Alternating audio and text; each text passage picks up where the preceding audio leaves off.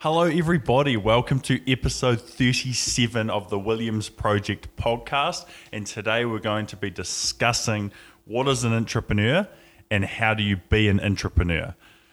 Let's get into it.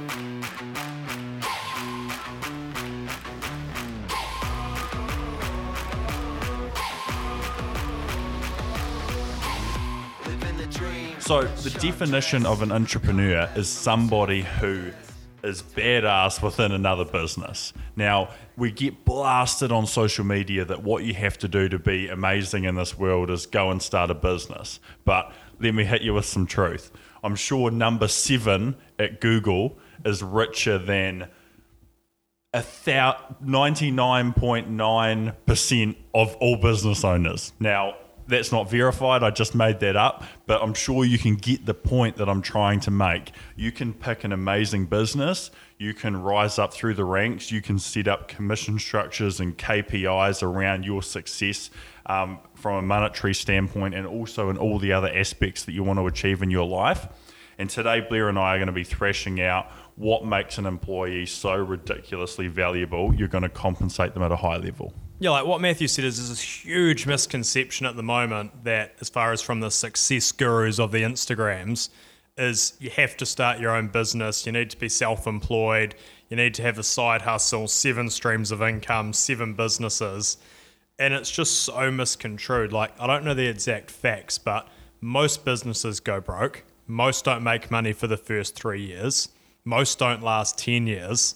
Like, you're not signing up to good odds. You have to be a bit sick in the head to make it through that. Like the chance of actually starting a successful business and making several $100,000s or $1 million a year is actually very, very low. The statistics of being a high-paid employee or a successful contractor, which we'll touch on, is substantially higher. Yeah, completely agree. So I really want to dive deep on the employee part. So do you want to get the contractor part out the way? You told that great story when we were walking down the road yesterday about the marketing company and the employee going to a contractor. What about you give people that example? Yeah, so to give you guys an example, let's just use the profession of, say, a graphic designer. I don't quite know the exact salary of a graphic designer. Let's say it's sort of $65,000, $75,000 a year.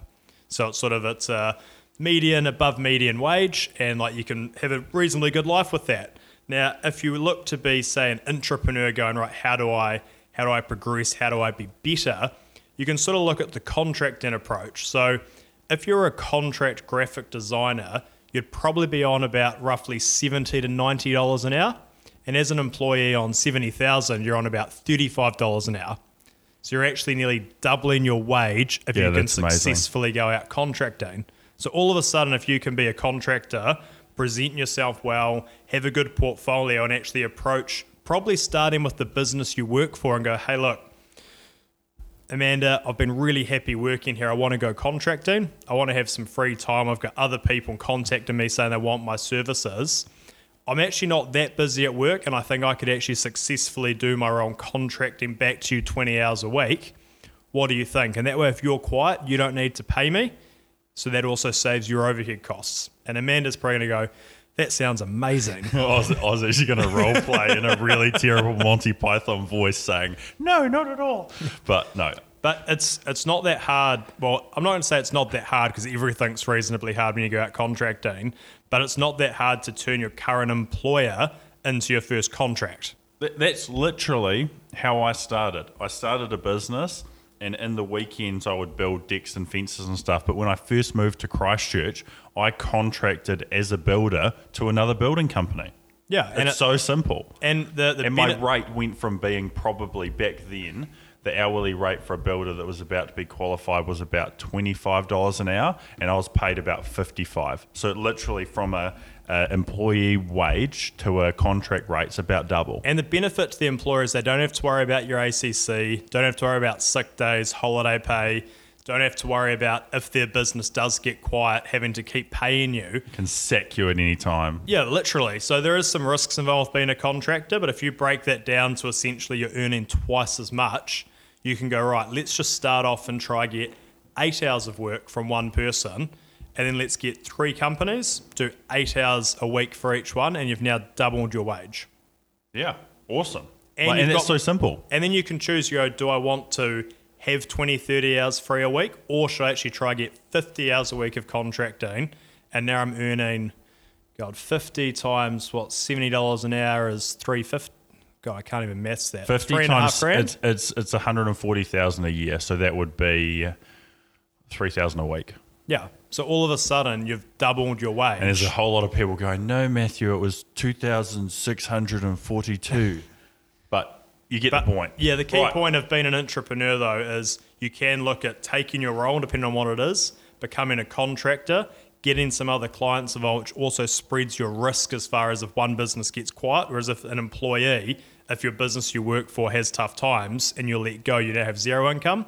If you're a contractor with 3, 4, 5, 6, 10 clients, you're always going to have some form of revenue stream.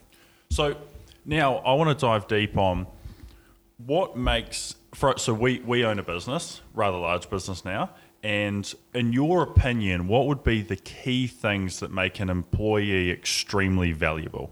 So I just want to structure the next half of the podcast, and I want to talk about how to make yourself valuable enough where you are an entrepreneur and you're someone that's growing through the company, and then how to ask for more money and how to ask for more status KPIs. So I suppose the main thing is, like we talked about in the podcast the other day around how to build a winning team, it's really an employee we're looking for is one that follows the rules we set, the guidelines we set, and then two sort of goes over and above. And that's not necessarily being here 12 hours a day, Saturday, Sunday, but it's just you knowing that they're doing their job to the absolute best ability and also improving week on week on week, month on month on month. And as a return, the business does better. So prime examples with project management, if they're driving the jobs well and our homes are getting built faster, we're saving interest costs, we can start other projects faster, and we really benefit. And it gets to that point where it'll be a lot cheaper for the business to pay that good person more than have the prospect of them leaving and going somewhere else for a slight pay rise and us having to find someone else, spend the money on them, the time, the training, and it might take them 6 months to a year to get up to that point of where that current employee was. Yeah, and I think though, what is important, you have to be good across the board. Now, I'll give you an example. If the project manager manages everything perfectly but doesn't put the kitchen in, he's not completed his job. So for someone to be a person who dominates through a company, you need a very broad understanding, and you need to be able to completely execute an entire task and understand the piece before and the piece after. Yeah, and just also I thought you were going to say, as far as instead of not putting the kitchen in, if they do a great job but then have lunch and put their dishes in the sink, not the dishwasher. Yeah, that's sort of where I'm getting to. It's sort of like a lot of it actually is just the intangible stuff.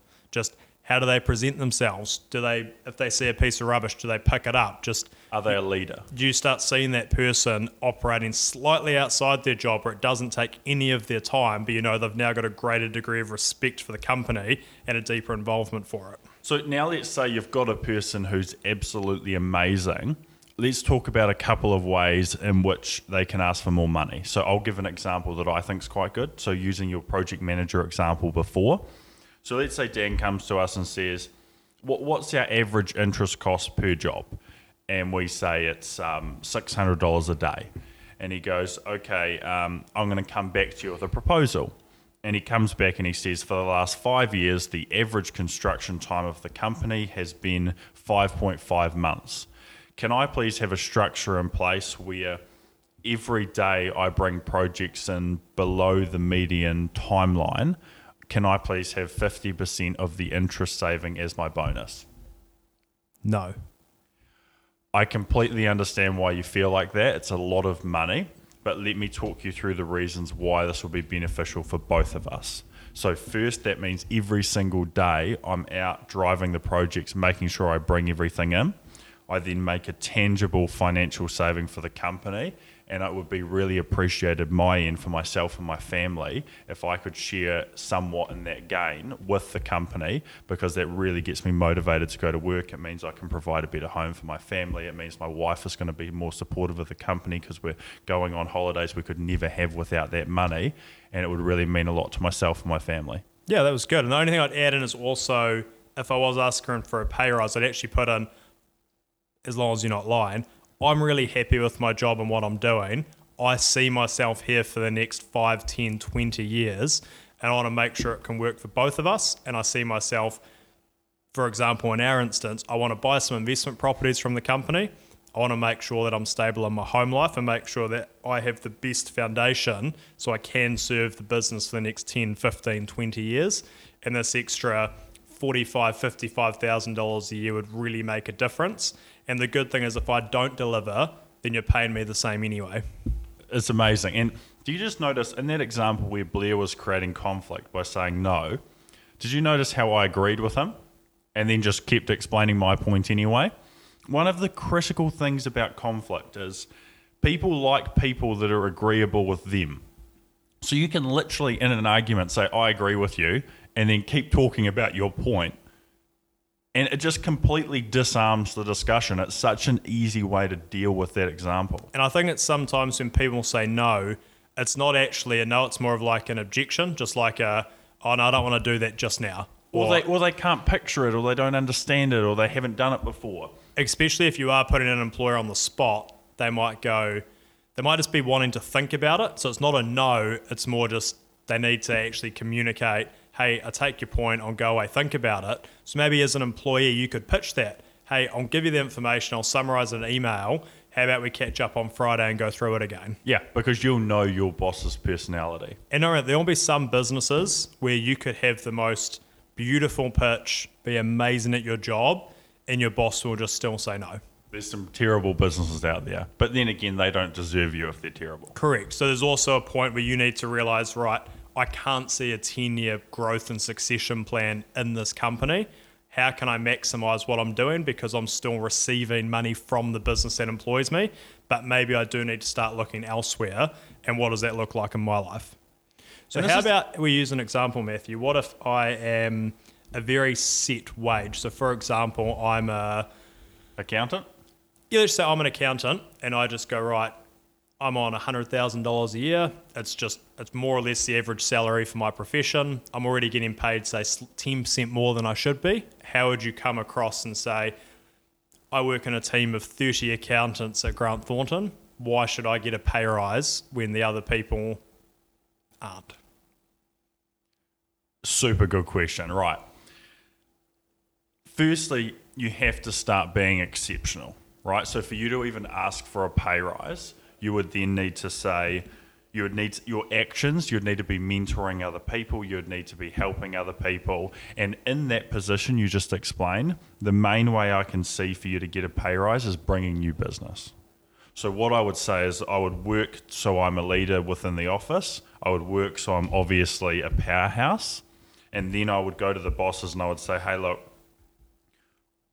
I'm really loving being here. I'm loving my job. I'm loving the people around me. I'm loving your leadership. I think I can provide more value to this business. If I go and get the company some more accounts, can I have a percentage of their billing? Like if I can go and get you new customers, more people, more revenue, would I be allowed a percentage of that account that I bring in? Yeah, and the other point of that is what a lot of you employees might not realize. You have a lot of intrinsic value as far as... Intrinsic. I was close. It's the morning. Eccentric value is probably it's before 10. But a good example with Dan is like he's got a really good relationship with our suppliers, with our contractors, with our build methodology. So he's got a value in his head where if he goes, I know all this stuff, as a business owner, you realize that he does hold a lot of that business intellectual property in his brain. And it'd be the same with the accountant example. He'd go, well, I've been managing these 10 accounts for 8 years. If I leave and go somewhere else, I have such a good relationship with them, I'm reasonably confident I can bring them over to my new firm. And that's what we see all the time. I wouldn't use that threat, though. I wouldn't use that example. But there'd be a way to articulate it. Like, hey, I've got these 10 clients. I've worked with them for a decade. They're very loyal to me. From when I started working with them to now, all of them have increased their numbers by X-fold. I see them every month. I know their wives. I know their children.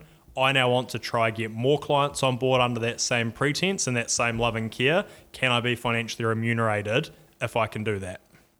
Because most bosses have some degree of ego problem. Now, if any of our stuff came to me with asking for a pay rise with a threat in there, like, if you don't give me X, I'm going to leave, I would just say leave. I wouldn't even think about it. I agree. Like, I just wouldn't tolerate that discussion. But if they came asking for more money with how much they love the company, what they're going to do to make the company better, I reckon I'd say yes like 99.9% of the time. Yeah. So it just shows it's not actually that hard. But the main thing in summary is more showing the employer what value you're going to bring for that pay rise. Because the flip side of it is, if someone's worked for 6 months, say an apprentice, and says, hey, I want a pay rise, I've been here 6 months, it's sort of, you sign an employment contract to do X for X hours for X pay. So if the pay's going up, either the hours are changing or the roles are changing. Because or your ability has changed. Yeah. So you just need to really understand what one of those things have changed when you ask. Don't just ask because I've been here a year, so I'm entitled to a pay rise, but I'm actually doing the exact same job. But then there's actually a counter argument of inflation's 2%. If you're not getting a 2% pay rise every year, you're actually going backwards. Yeah, that's a good point. Which is just a whole nother podcast about how ridiculous inflation is. Yeah. So look, in summary, number 7 in Google makes more money than 90% of businesses. It is absolutely acceptable and amazing to be a badass individual within a business. Get out, grow yourself, provide value to that business. And then the other flip side is, as far as my contractor example, yes, that looks like you're starting your own business, but at the same time, you're not employing staff, you're just a sole contractor back to those businesses. And using that example, if you do still 40 hours a week as a contractor instead of 40 hours a week as an employee, and you double what you're earning, in that example, you have another $70,000 a year to spend or invest. And if you just go onto a compounded interest calculator and put $70,000 in for, say, the next 30 years compounding at 8 to 10%, it'd be millions of dollars difference in your life versus if you just do nothing. Yeah, buy real estate. Yeah. So although it might seem like a big step, you really got to plan out what difference would this make in my life if I make and implement these changes now. Easy. Right, guys, I hope you enjoyed this podcast. Now, as we've been doing for the last few episodes, there is a payment. If this podcast provided value to you, please share it with one like-minded friend. The views are going crazy. We appreciate you guys so much. Have an amazing day.